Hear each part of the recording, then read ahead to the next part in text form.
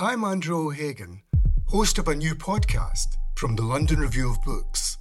It's about the bloodiest and most controversial event of the Falklands War, the sinking of the General Belgrano. Margaret Thatcher was accused of a war crime. The truth would only emerge in the pages of a private diary. This is the Belgrano Diary. Listen wherever you get your podcasts. Twice.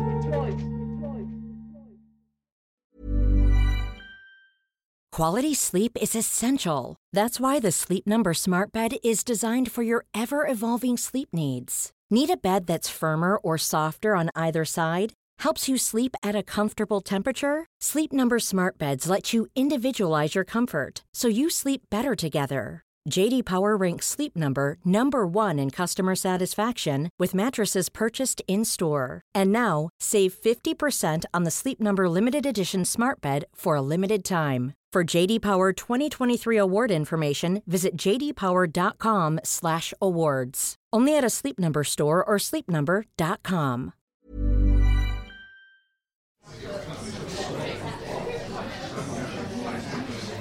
Welcome to the London Review Bookshop. Please join me in a very warm welcome to Adam Folds and Andrew Motion. Thank you very much.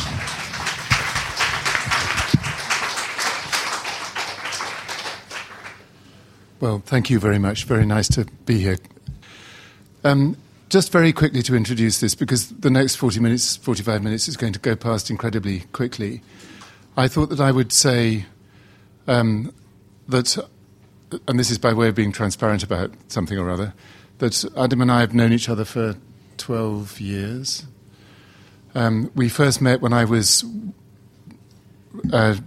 teaching creative writing at the University of East Anglia, where Adam was a student. You'll notice the way I say that avoids my saying that I taught him, because I've almost never met anybody that I feel I've taught less than I taught Adam, because he arrived being so complete in what he wanted to do.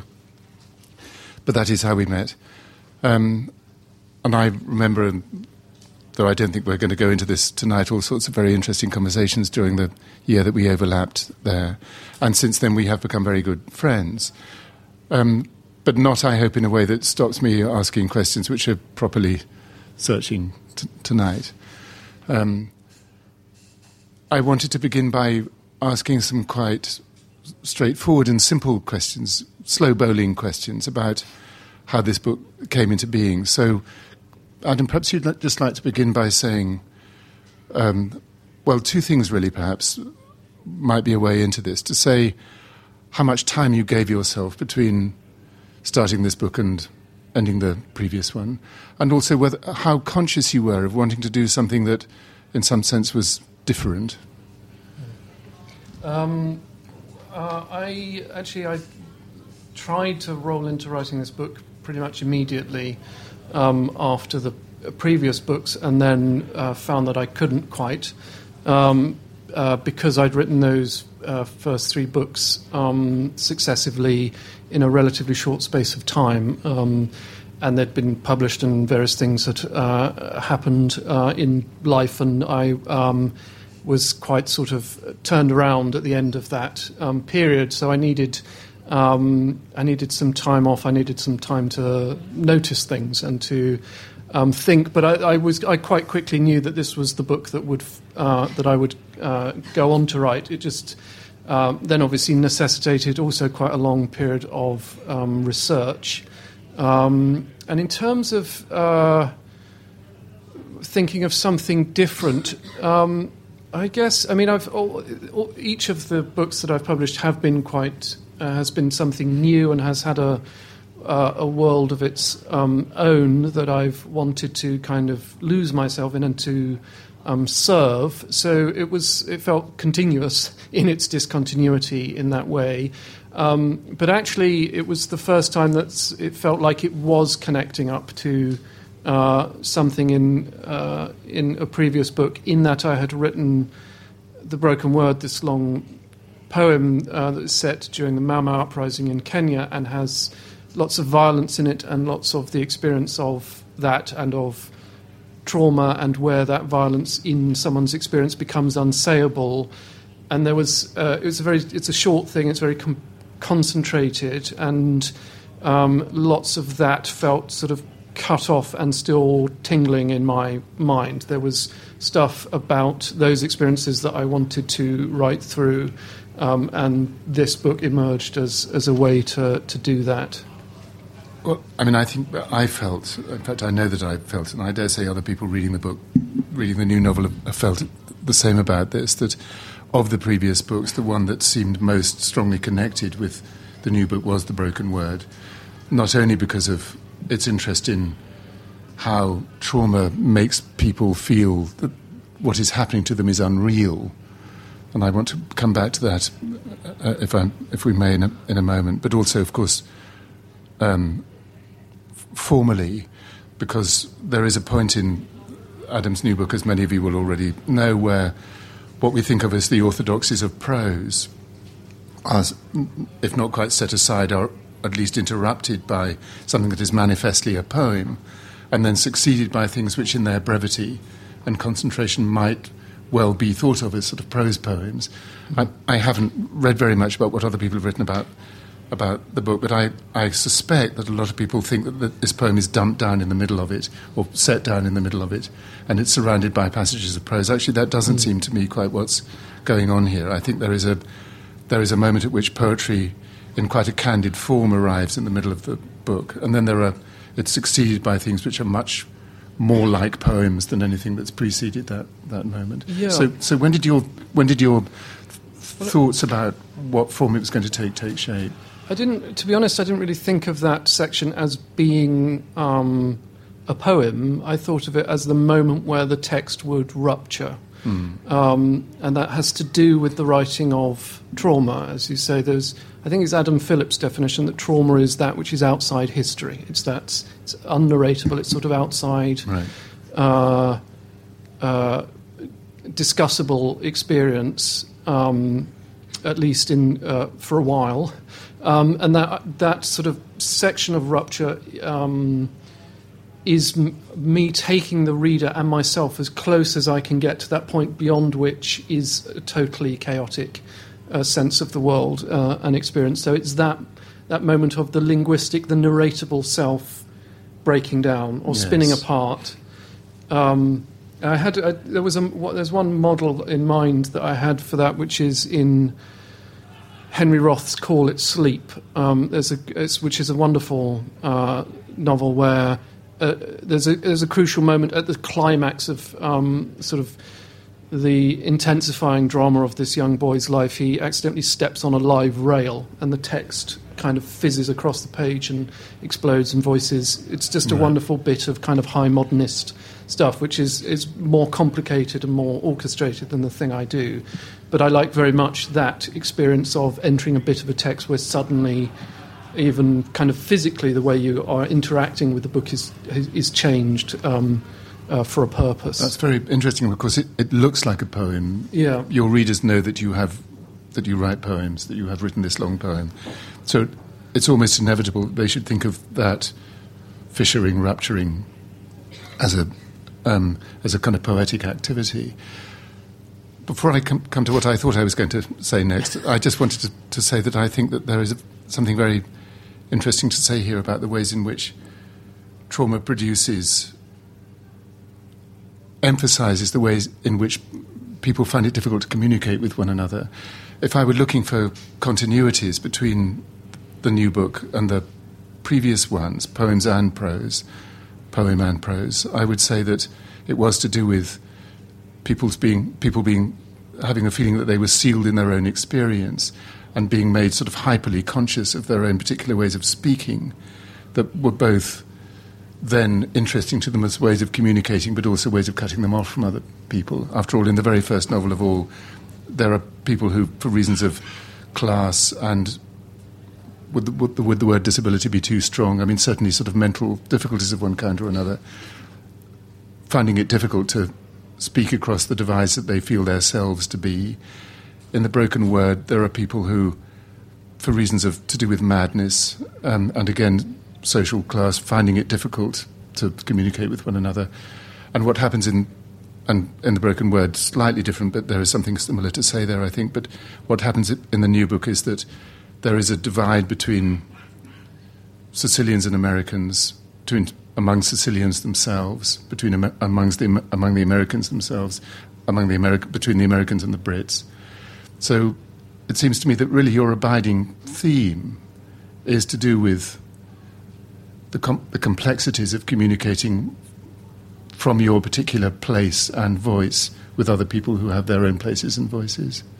Do you recognise that? I hadn't put that together, but but that makes sense. I don't know if I've thought. I guess I think I've been interested in moments of extreme experience and moments of rupture in people's experience, because of the way that makes for a kind of a moment where there's an essential reckoning or an essential kind of act of reconnecting with the world, where there's a point at which where your definition of what it is to be a person and what I need to do to be in this world becomes very urgent, right.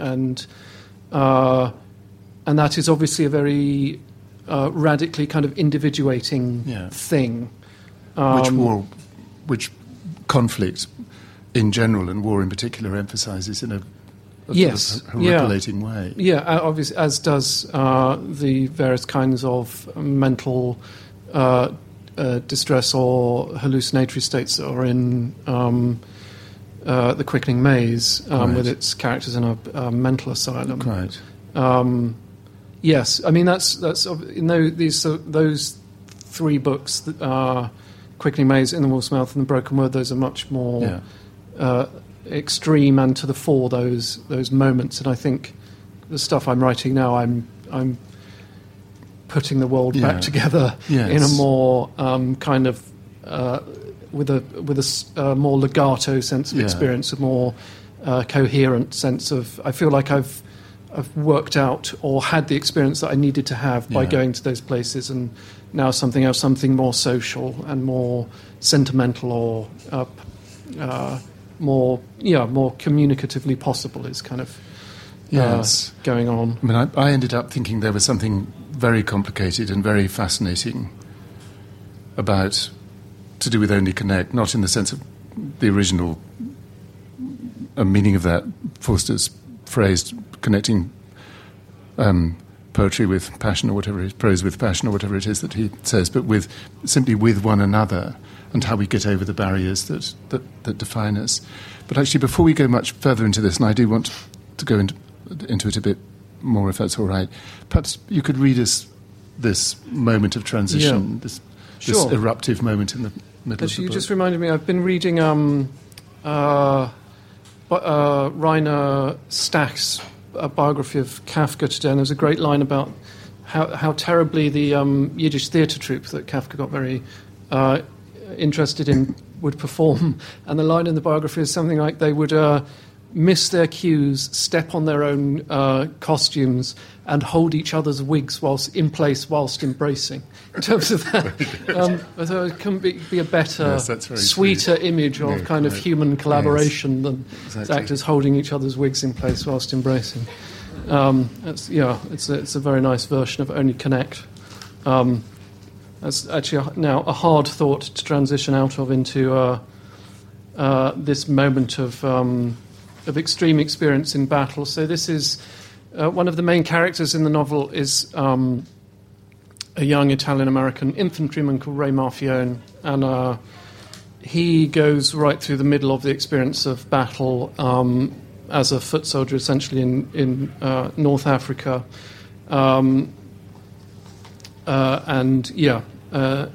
gets very nearly broken by that. So this is the section where, as you can see, the prose sort of starts splitting up.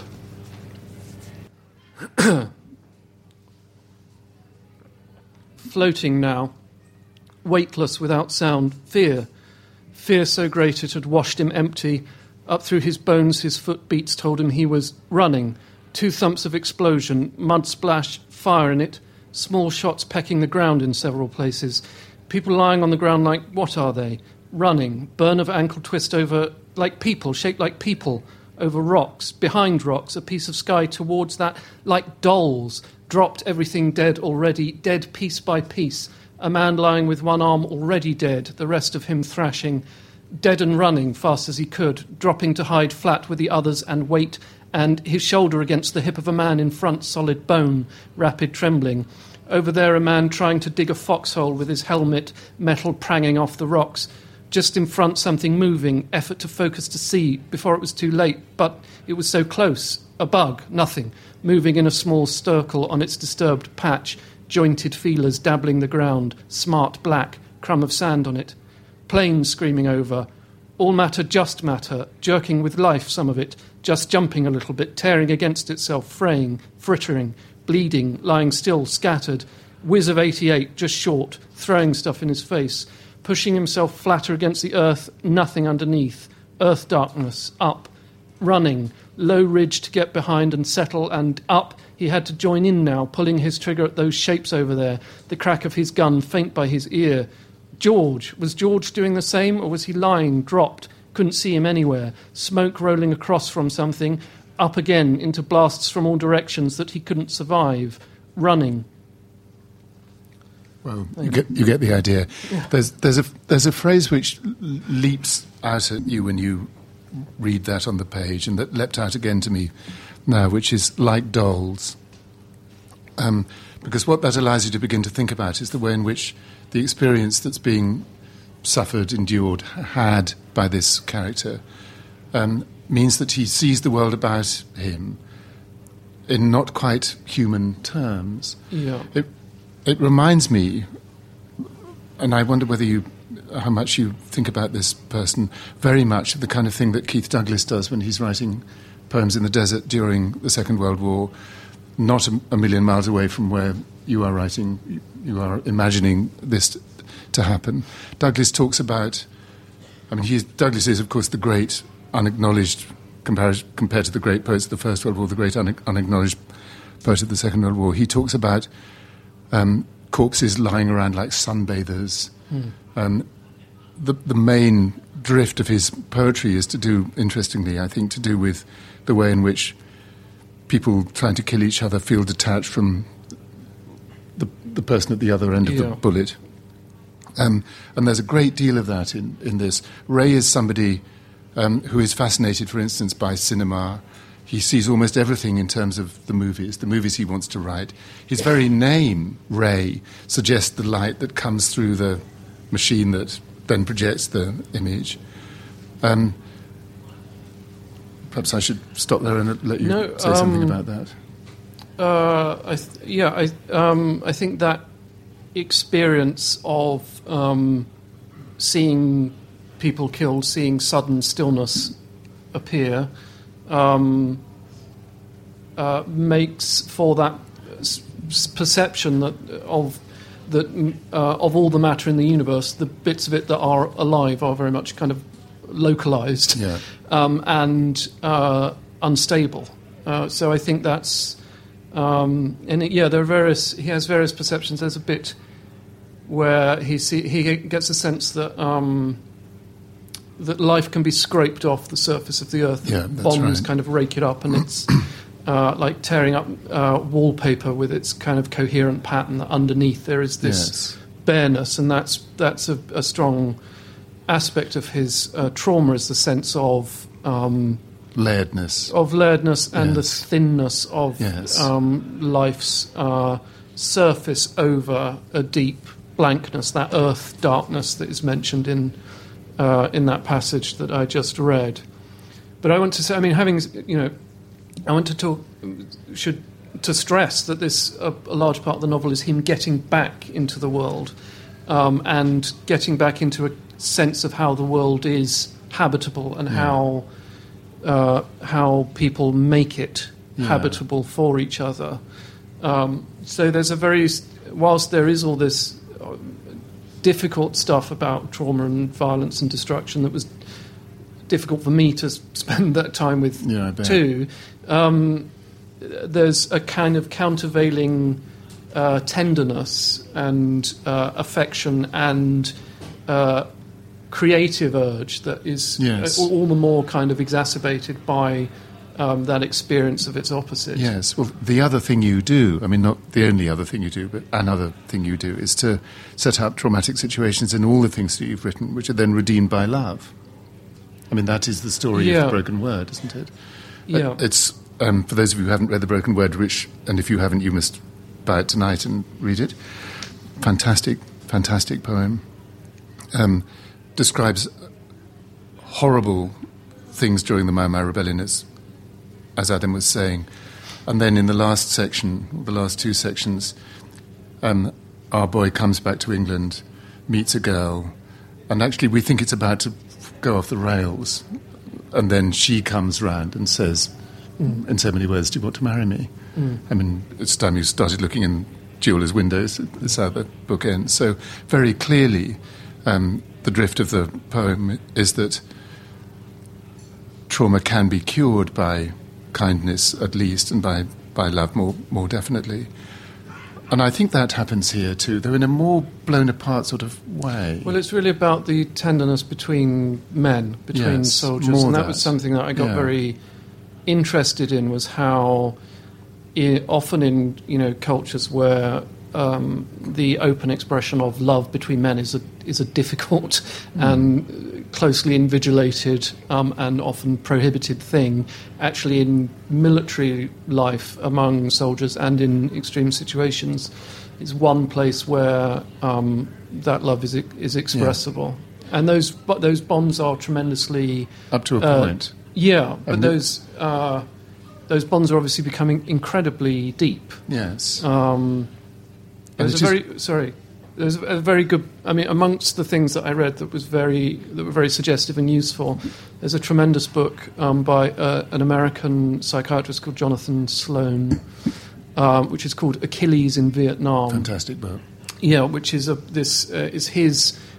He worked a lot with Vietnam veterans with PTSD, and it's his reading of the Iliad in terms of how right or not it is about military psychology. Yeah. And one of the things, so he writes brilliantly about sort of the berserk state, which is something that is described in Homer, and is something that happens when soldiers in complete in breakdown become a kind of a pure and utterly unself-preserving kind of force of violence. I fought like an angel, Wilfred Owen says in one of his letters. I mean, that's a very... Yeah, but typically they have a lifespan of minutes, people in a berserk state. But another thing he writes about is the relationship between Achilles and Patroclus and what that... Yeah. And how real that is about soldiers' love for each other. Yes. Though often, I mean, I think characteristically not as knowingly eroticized as that relationship is. I mean, it is, but it is perfectly true, isn't it? And fascinatingly so, that talking to soldiers now and, I mean, of now, today's wars, ending wars, beginning wars, and of my father's generation, that is, when you say, why did you do it? They don't do it for king or queen and country, they do it for each other. So that is a very interestingly abiding thing. I think there's something going on alongside this in the book too, which is alongside this question of how you experience the reality of a situation or don't, which is the background to it, if you like, which is how people belong in a place. For those of you who haven't yet read the novel, part of the structure of it is to do with displacements of one kind or another. So it begins with people who belong in Sicily going to America, and then, of course, during the war coming back. But the other story that's running alongside all this is to do with an Englishman, Will, again an interesting name, who wills upon himself the idea of the war being a noble thing. He's a kind of Lawrence of Arabia figure, actually, isn't he? A generation or late. Certainly that may be true. He's defensive about his mother calling him, a Lawrence of Arabia type. Quite. He is. He's someone who thinks he might play the great game, and be perceptive and dynamic and decisive and make find victories for the British Empire. And find there, through all that, a kind of belonging either for the empire Yeah. and or himself. And he has a brother, Ed, Yeah. who we don't see much of, but No. is actually terribly important, I think, in the book, because Yeah. he very emphatically defines a sense of belonging in a particular place, in England, indeed. Yeah. And we see that refracted through almost everybody in the book, too, the returning Sicilians especially. Yeah. Yes, that's right. I mean, in terms of Will and Ed are contrasting in that way, and I think Ed has this sort of in-placeness. He's very comfortable in the. I mean, he's younger than Will, and he's jealous of envious of the opportunity to go off and join in with the war. But he's very sort of at home in the landscape and at home in his physicality, which Will isn't. Will is someone. Yeah. And Will thinks about this when he's with Ed. He thinks about how he's not. I mean, he's good enough at sports, but there's a slight self-consciousness which he's sort of ashamed of, that he can always feel his mind sort of instigating his body, exactly. And he's not completely in action and completely in the moment in that way. But so Will is someone who is. Like Lawrence of Arabia, he is inventing himself, he's narrating himself. And I think that was one of the ideas, one of the things that I kept coming back to in the novel was history as narration and individual identity as narration, and where that breaks down and how that's done, how that's formed. And part of the reason Will is so anxious to write this version of himself is to do with his relationship with his father, who is... Of course. It was interesting to me to remember how many of the people who fought in the Second World War were the children of people who fought in the First World War.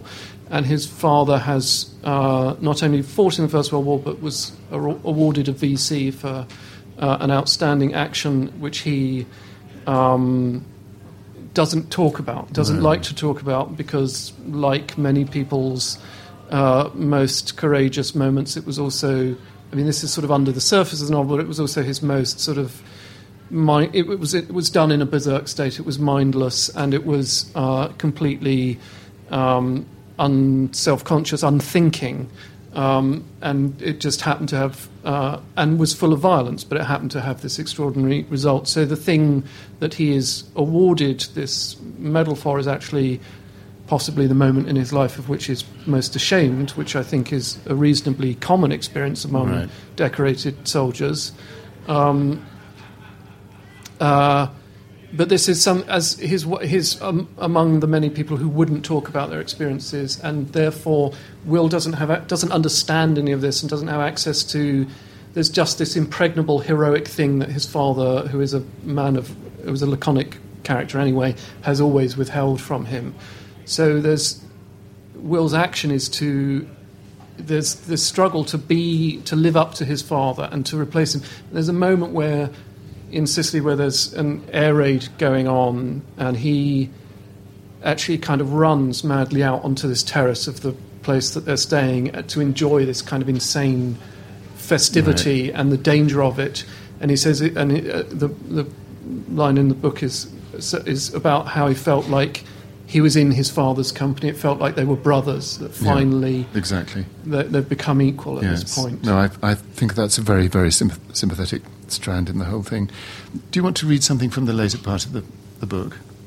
Sure, I'll read... I will. I'll read something that doesn't give away too much, any plot really. So this is a kind of isolated episode. Will has gone to report something or other to the Americans in Palermo, and he's decided they've taken him out to a spot where soldiers and local women are in a fairly ancient form of monetary exchange. And the chapter starts with him deciding. I mean, he's gone home. He's been disgusted. But the next day, for some reason, and it's not really explained why at the beginning, he's decided to hang on in Palermo. He walked among buildings and ruins and intermittent churches. In places, sunshine reflected from liquid filth moving sluggishly in the drains. After his pickpocketing, Wills had his pocket picked earlier, of the quick, skinny children and the watching adults. There was too much movement, too many people here. Much as he'd tried to convince himself otherwise, Will had never liked London for the same reason. He turned a corner and saw a man aiming a gun up at a window. Will started to intervene. "I say!" The man fired, and a pigeon tumbled down. It bounced, then lay there, swatting its wings against the paving stones as it died. A man brushed past Will's back on a bicycle. Will took refuge in a cafe. On the small circular table in front of him, he placed his Lucretius. He's taken 2 books with him to read. One is Lucretius on the nature of the universe. The other is The Wind in the Willows. Anyway, to refresh his Italian. So he thinks that Italian's pretty easy to pick up if you know your Latin, so it's one of the reasons he reads Lucretius. He opened the book to read of the strength in the frenzy of Venus, which was not what he wanted to think about presently. Instead, he sat like a spy and observed. At a certain hour, the place filled with Sicilian men. No women entered. Perhaps to be a woman in such a place was to put your reputation in as much jeopardy as a lone woman in a pub back home. The men were short and intimate. They touched and held each other. They clambered over each other like bees, collecting coffees from the bar, their voices overlapping. There was a repertoire of gestures that were...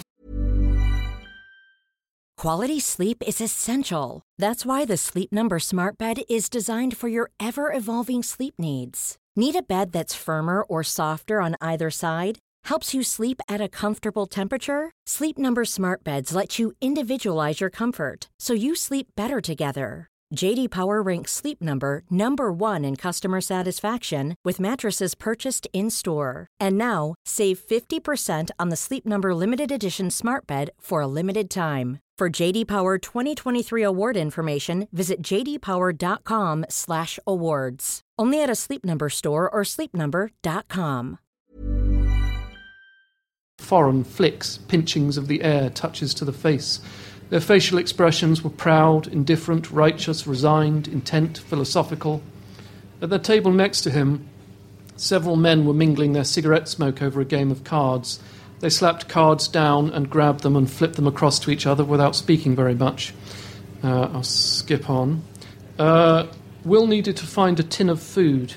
He walked out into the afternoon and wandered. They needed to do something about rubbish collection. Heaps of filth could be seen everywhere. With a sickening start, he saw that one was alive, a whiteness of moving maggots, so repulsive, that naked writhing, the pulsing and probing of their feeding bodies. Will's digestive tract jerked. He spat into the gutter. For cleaner air, he walked down to the sea. There were barriers everywhere to keep people from the ships, but his pass was effective, and he walked through, beyond the boats and the men. Violet water, sombre and low. The darkness of evening was gathering on it. Soothingly inhuman and ancient, the sea, a deep vista to a horizon, clear air above it. Lucretius argued that the universe had no limit or centre, a random thought from his reading with which Will did nothing.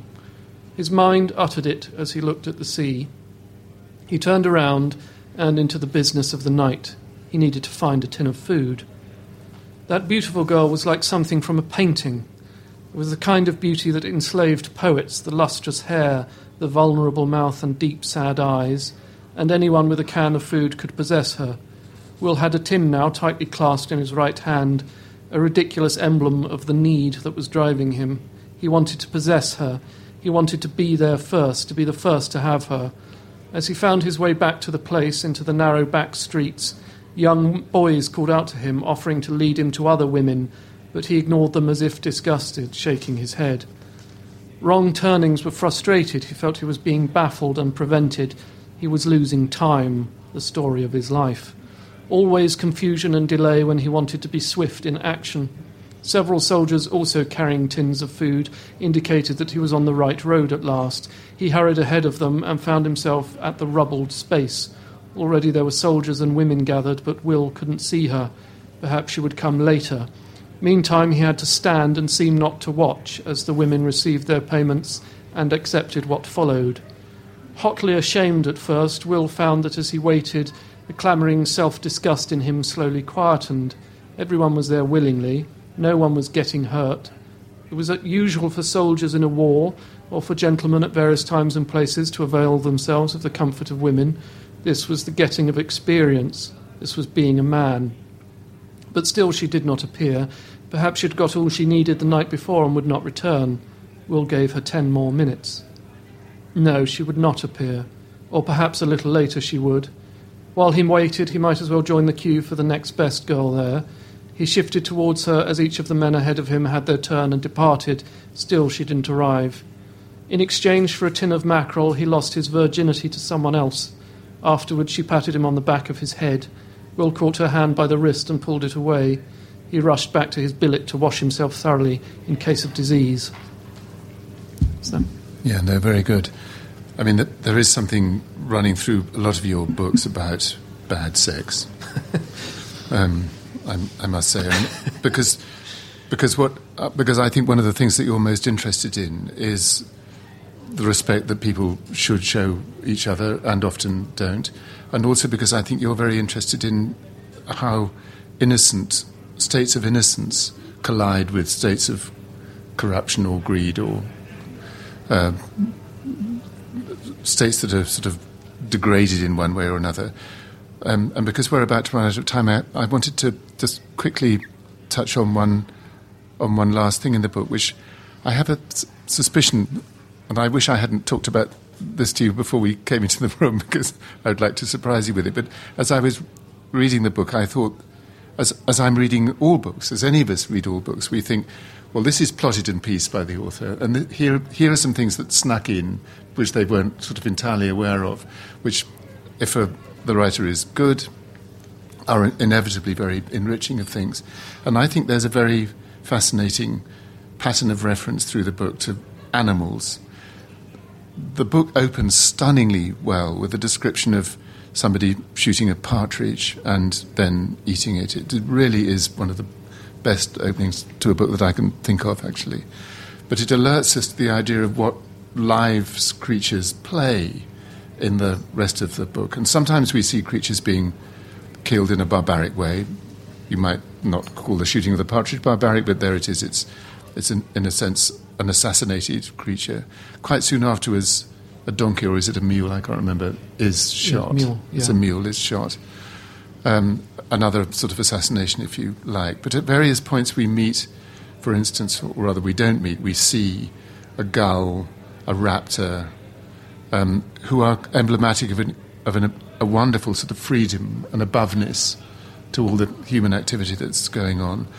So I think throughout, and then later on horses and all kinds of other creature life is allowed to exist. And then there is The Wind in the Willows presiding over all this, which is, after all, a book almost entirely populated by animals. So, I mean, they're pretty humanised animals, but still they are, they're called Ratty and Mole and et cetera, et cetera. So I think there is a very interesting interplay in the book between ideas of vulnerability and exploitation, which are enacted in the kind of species conflict that runs as a discrete parallel to what's going on at the merely human level. Yeah, I think that's right. I mean, you having said that earlier made me notice that beetle in particular in that in that passage, and they're there. I mean, they're there inhabiting and alluding to the larger world that these dramas that are full of human error prevent us from joining. But I don't. Yeah, I think. I mean, and there are dogs in Will's world who are important, and he thinks of them later on. Very much so. But they have a very particular thing of that sort of the hydraulics of the emotional life of British families of that time being, it's the dogs get the dogs get the overt expression of affection. Quite. That's where that's children friendliness and kind of in the moment behaviour gets rooted. No, absolutely. Speaking about my childhood. Yes. No, I know you're not alone in that. But yes, I think I like, and I guess it's that to do with that rupture, is wanting to see these points of drama contained within a larger space that is indifferent to it and is self-sustaining, or and is puzzling to understand. Yeah, I mean, is trying to understand, is trying to communicate across divides of one kind or another, species divides, language divides, cultural divides, experiential divides. Yeah, I mean, obviously, the Quickening Maze is this novel I wrote had the poet John Clare as one of the main characters. I mean, obviously, he completely embodies that. Yeah. I mean, John Clare is the opposite of war. Absolutely, he is. And so that. But and he feels war. He feels, yes. Well, he's in the 19th century, and he's feeling a relationship with the natural world and amongst people that is. And bits of the world are at war with him. Yes, but which are embittering and kind of diminishing, and he represents another way of relating to the natural world. So these. And another way of being present and alive in the moment, which, in various ways, the ideologies that make wars, or the kind of in the prerogatives of industry that see the natural world as raw materials, prevent from fully coming to exist. Yeah. So I think that is an important idea for me, and I can see that the animals are connecting up with that sense of what the natural world is outside of these people's experience. Yeah, good. I have a lot more to say, but now it's your turn. So why don't you ask Adam some questions, and we'll move into the... I think there's somebody with a microphone. Here's the person with the microphone. Don't be shy. Thanks very much. I haven't read your book, so forgive me if this question is inopportune. But clearly, there are a lot of books like A Boy in a Striped Pajamas and various other historical fiction books that talk about the emotional history of war without the experience, where it's fictionalized. And there appears to be, it's a popular genre today. And in many instances, it's beginning to displace the real stories of people who've actually gone through the experience. So I just wondered what your thoughts, because you clearly involved yourself in the subject without the primary experience of this subject, how you react to that. Yeah, well, I would... firstly, I'm not sure that displace is plausible. Moreover, I felt a very strong... sense of diligence towards towards the lived experience that informs this novel, and actually out of which this novel is built. So a lot of my research was to do with first-person accounts, oral histories, letters, and a lot of the writing, particularly of the battle scenes, is a process of absorbing elements of those accounts and shaping them together. So I was as careful as I could be to respect that material and not to distort it in any way, but to inevitably to shape it in for characters' experience. And in a way, I was thinking, because you've put together some fantastic poems out of wartime letters, which are, so they're fully, they're not your words, but they are your design. No, they're collaboration. They're collages or collaborations. I was tempted to ask you about this, I must say, but I didn't want to end up talking about me. But I am very interested in this. Yeah.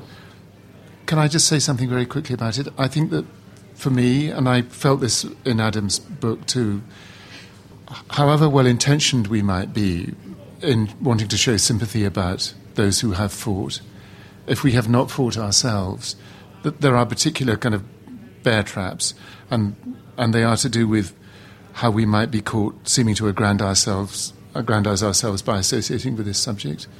how we might seem to be parading our sympathies in some rather vulgar way. And perhaps one of the ways of dealing with that problem is to find ways of incorporating other people's experience, which is true and real and happened, so that we avoid this problem. And I thought Adam's book did this very interestingly by not advertising its sourcedness, but it obviously being sourced in all kinds of real experience. So we don't feel embarrassed by his seeming to big himself up by associating with it. No, Ask us another. I'm not completely clear what my question is, but it's something to do with the mafia, and because we haven't really talked about that yet, have we? And how your book is all about the war, but it's actually just an interlude in this ongoing war, which sweeps back in, and there's no end in sight for that. No. There's no, we're going to have VE Day at some point. We just don't know when it's going to be. It's ongoing.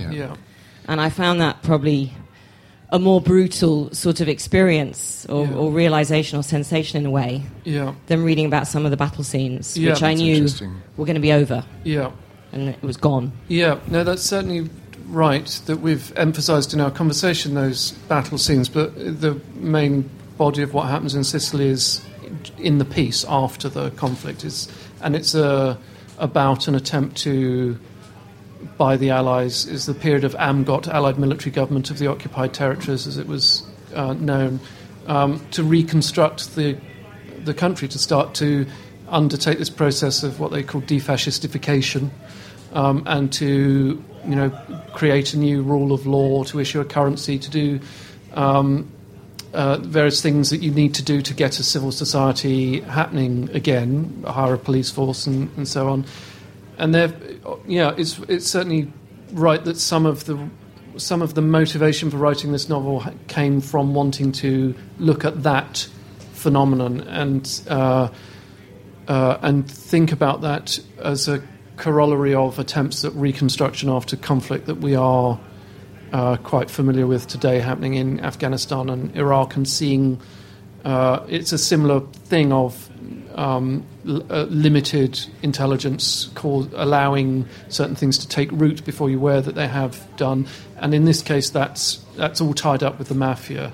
So fascism had been really the only thing in Sicilian society that had successfully curtailed the mafia since it sort of became a thing.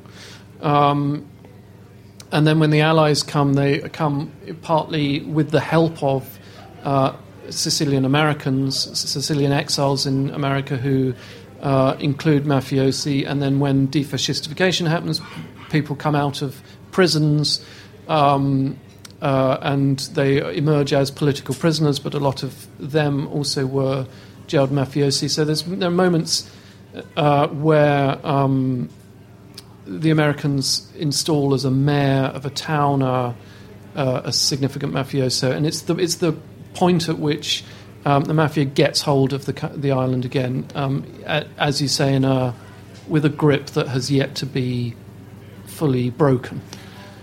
Yes, I'm sorry we didn't speak about... I mean, there's so much that we didn't, but I'm very glad that you say that, but for all the reasons that Adam has now pointed to, but also because I think it directs us to something very interesting about the structure of the novel, which is... I don't know about you, but the first time I read it, I thought, okay, so these are fantastic battle scenes that we've had on the way to the invasion of Sicily. And when we get there, it's going to get even more like that. But actually, of course, that isn't what happens. So the second half, slightly more than half of the book, is not really about fighting. It's, well, not in those terms anyway. It's other sorts of conflict between returning people and people who've made their lives in some way or other during the time that these other guys have been shipped out, and between the arriving troops and the indigenous people and so on and so forth. So it has a kind of quietness, comparatively, that the last 2/3 or whatever it is of the book, that allows it to be to meditate about the themes which have been stirred up in the first part, it seems to me, and recast them in slightly different terms, as I think you mean to say yourself. It raises a big question about roles, I think. Right. Roles. Right. How clear somebody's role is depending on... Absolutely. Grounds might shift more in one situation than another. Yes. Which in turn is connected with the question of belonging that we did raise earlier. So, Will is somebody who feels, and his brother Ed feel they belong there, but they're trying to create a sense of belonging somewhere else. The returning people, where do they belong? They come with their experience of America, but can they kind of rekindle the Sicilian belongingness? Yes, but often very brutally. In which case, what sort of belonging is it? Etc., etc. So these two parts, the two parts of the novel which, in terms of the drama of their narrative, seem rather unalike, are actually very closely fused, I think.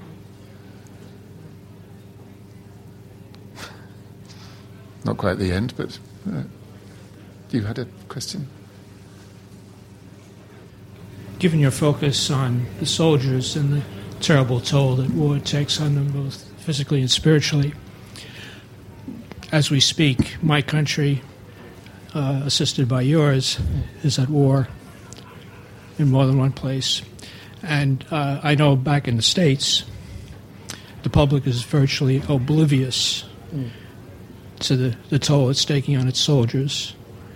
Any thoughts on that in regard to what you're writing about? I think, it's a very well-made point that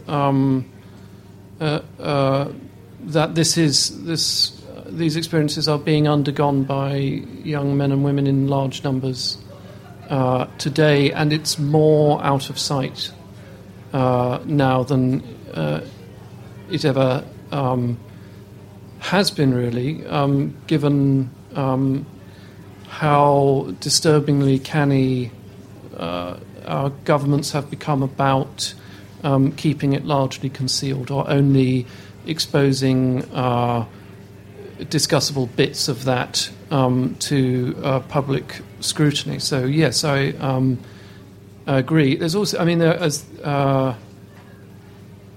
there was a very interesting sort of conference a little while ago about the First World War. There was a military doctor was showing us the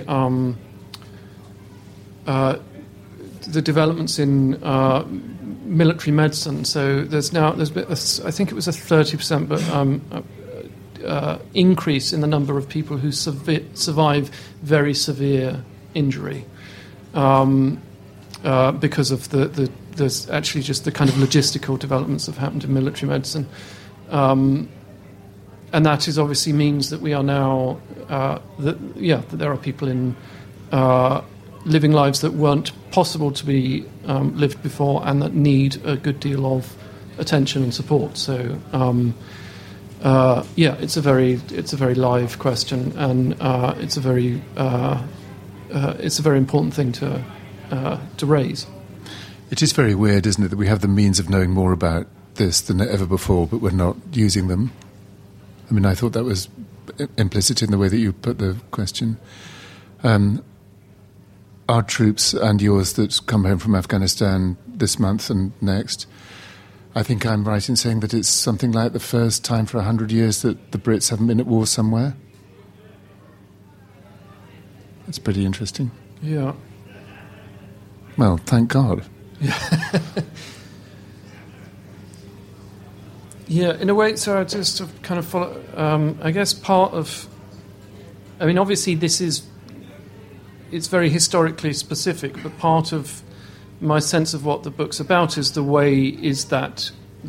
how war has been endemic. It is. And how that violence is recurrent, and where that comes from, and what that experience is, how that's lived out through individual lives. So to some extent it could have been set in any other, of those 100 years, in any other of those particular sets of contingent circumstances. No, I think absolutely. I mean, either in terms of sort of full-blown war conflict coming round and round and round as though we've never learned anything, or in terms of full-blown conflict mutating into other kinds of conflict, like the mutation of the conflict that we think the Second World War to have been into mafia business. So it's poor old Silvio, isn't it? Have I got his name right? Who gets blown up? Yeah. By the jealous person returning. Yeah, that was sort of that was one of the reasons I wanted to write that stuff, was to see that, massive intergovernmental violence and individual personal violence, and to get into, actually in at certain points, to get into Will's psyche and see that there's a violence that's kicking. There's a moment where he talks about how he's having this conversation with his mother at dinner, and she says something that annoys him, and he has this urge to throw his water in her face. Right. He said that it's something, and this is just a tick, it's a mental tick, but it's something that happens quite often, is that he gets this urge to throw drinks in people's faces, and he never does it, but it's so kind of, the thought of it is so sort of lustrous and satisfying that he can't not think it. But that's right on one end. That's kind of at the microcosmic level in someone's psyche of out of which all this stuff is coming. Arises, exactly. So,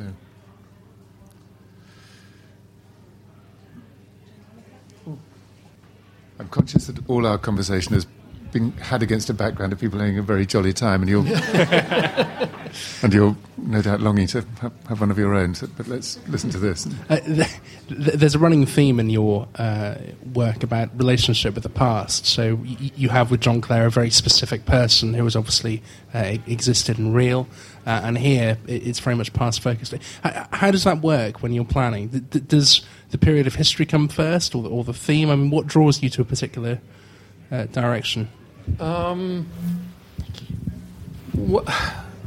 it varies. I mean, they speak to the present moment. They speak to me in the present moment in particular ways, and in different ways. So, The Broken Word, it was really about actually that conflict in particular, and what I didn't know about it that I came to learn about it, and how extreme it was, and how recent in our past, and how repressed its memory and its narrative has been in Britain until very recently, actually, and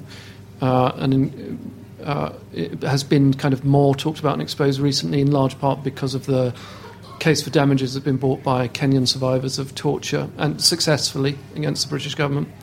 The Quickening Maze had to do with, actually, those environmental things were sort of important in the inspiration of it, and the sense of that John Clare's crisis is to live in the Industrial Revolution, in this historical explosion where the shape of the world, our relationship with it is changing, and our sense of whether life is sustainable on these new terms is in question. And that feels, therefore, like it's happening actually just closer to the centre of the historical explosion that we are still living in. We still don't know if our technologies are survivable. And in The Wolf's Mouth, again, different, as I said, partly out of needing to get to write my way through that violence and trauma material that was still there from The Broken Word, and, as I say, connected with the idea of reconstruction and conflict. And actually, it was taking that. It was extending the time that I spent coming out of trauma and coming into the world again, and making and seeing it being made, both kind of problematically, politically, but more importantly, I guess, personally, in reconnecting and finding ways to continue to exist in the light of what you know. And in a way, I guess, what I'm realising as I speak is that's part of what the book was for, was to enable me to work out how to do that in the face of this violence that is endemic and that I was confronting myself with, or had been confronted with, and working out where to put that and how to continue being in the world in a positive and connected way. That's got a little bit self-helpy at the end, but it's true. And I think that. Sorry, I won't. But I think that's partly that comes out of coming from a Jewish background where I got a lot of Holocaust education in my childhood. It means that's right at the centre of your imagination. That's given to you as a kind of underlying truth about human experience, is what happened in the camps and what people will do to one another. And actually, I've latterly realised that my writing through the quickening, the broken word, and In the Wolf's Mouth has been to do with actually that stuff that is, as I say, deep in my childhood sense of the world. That this is just below the surface of normal human behaviour, and can erupt, and therefore working out what that means and how you need to live and see the world in the light of that. That feels like a very good place to end. Thank you very much for coming. Thank you very much to Adam. This is a fantastically good book, so if you haven't bought a copy already, come and buy it now. Thank you.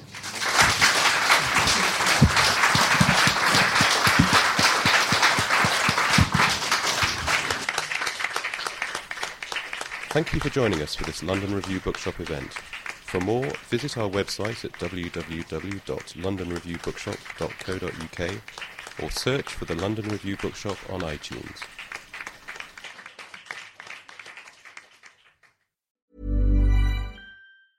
Hi, I'm Daniel, founder of Pretty Litter. Did you know cats tend to hide symptoms of sickness and pain? I learned this the hard way after losing my cat, Gingy. So I created Pretty Litter, a health monitoring litter that helps detect early signs of illness by changing colors, saving you money and potentially your cat's life. Pretty Litter is veterinarian developed, and it's the easiest way to keep tabs on your fur baby's health right at home. Go to prettylitter.com and use code ACAST for 20% off your first order and a free cat toy. Terms and conditions apply. See site for details.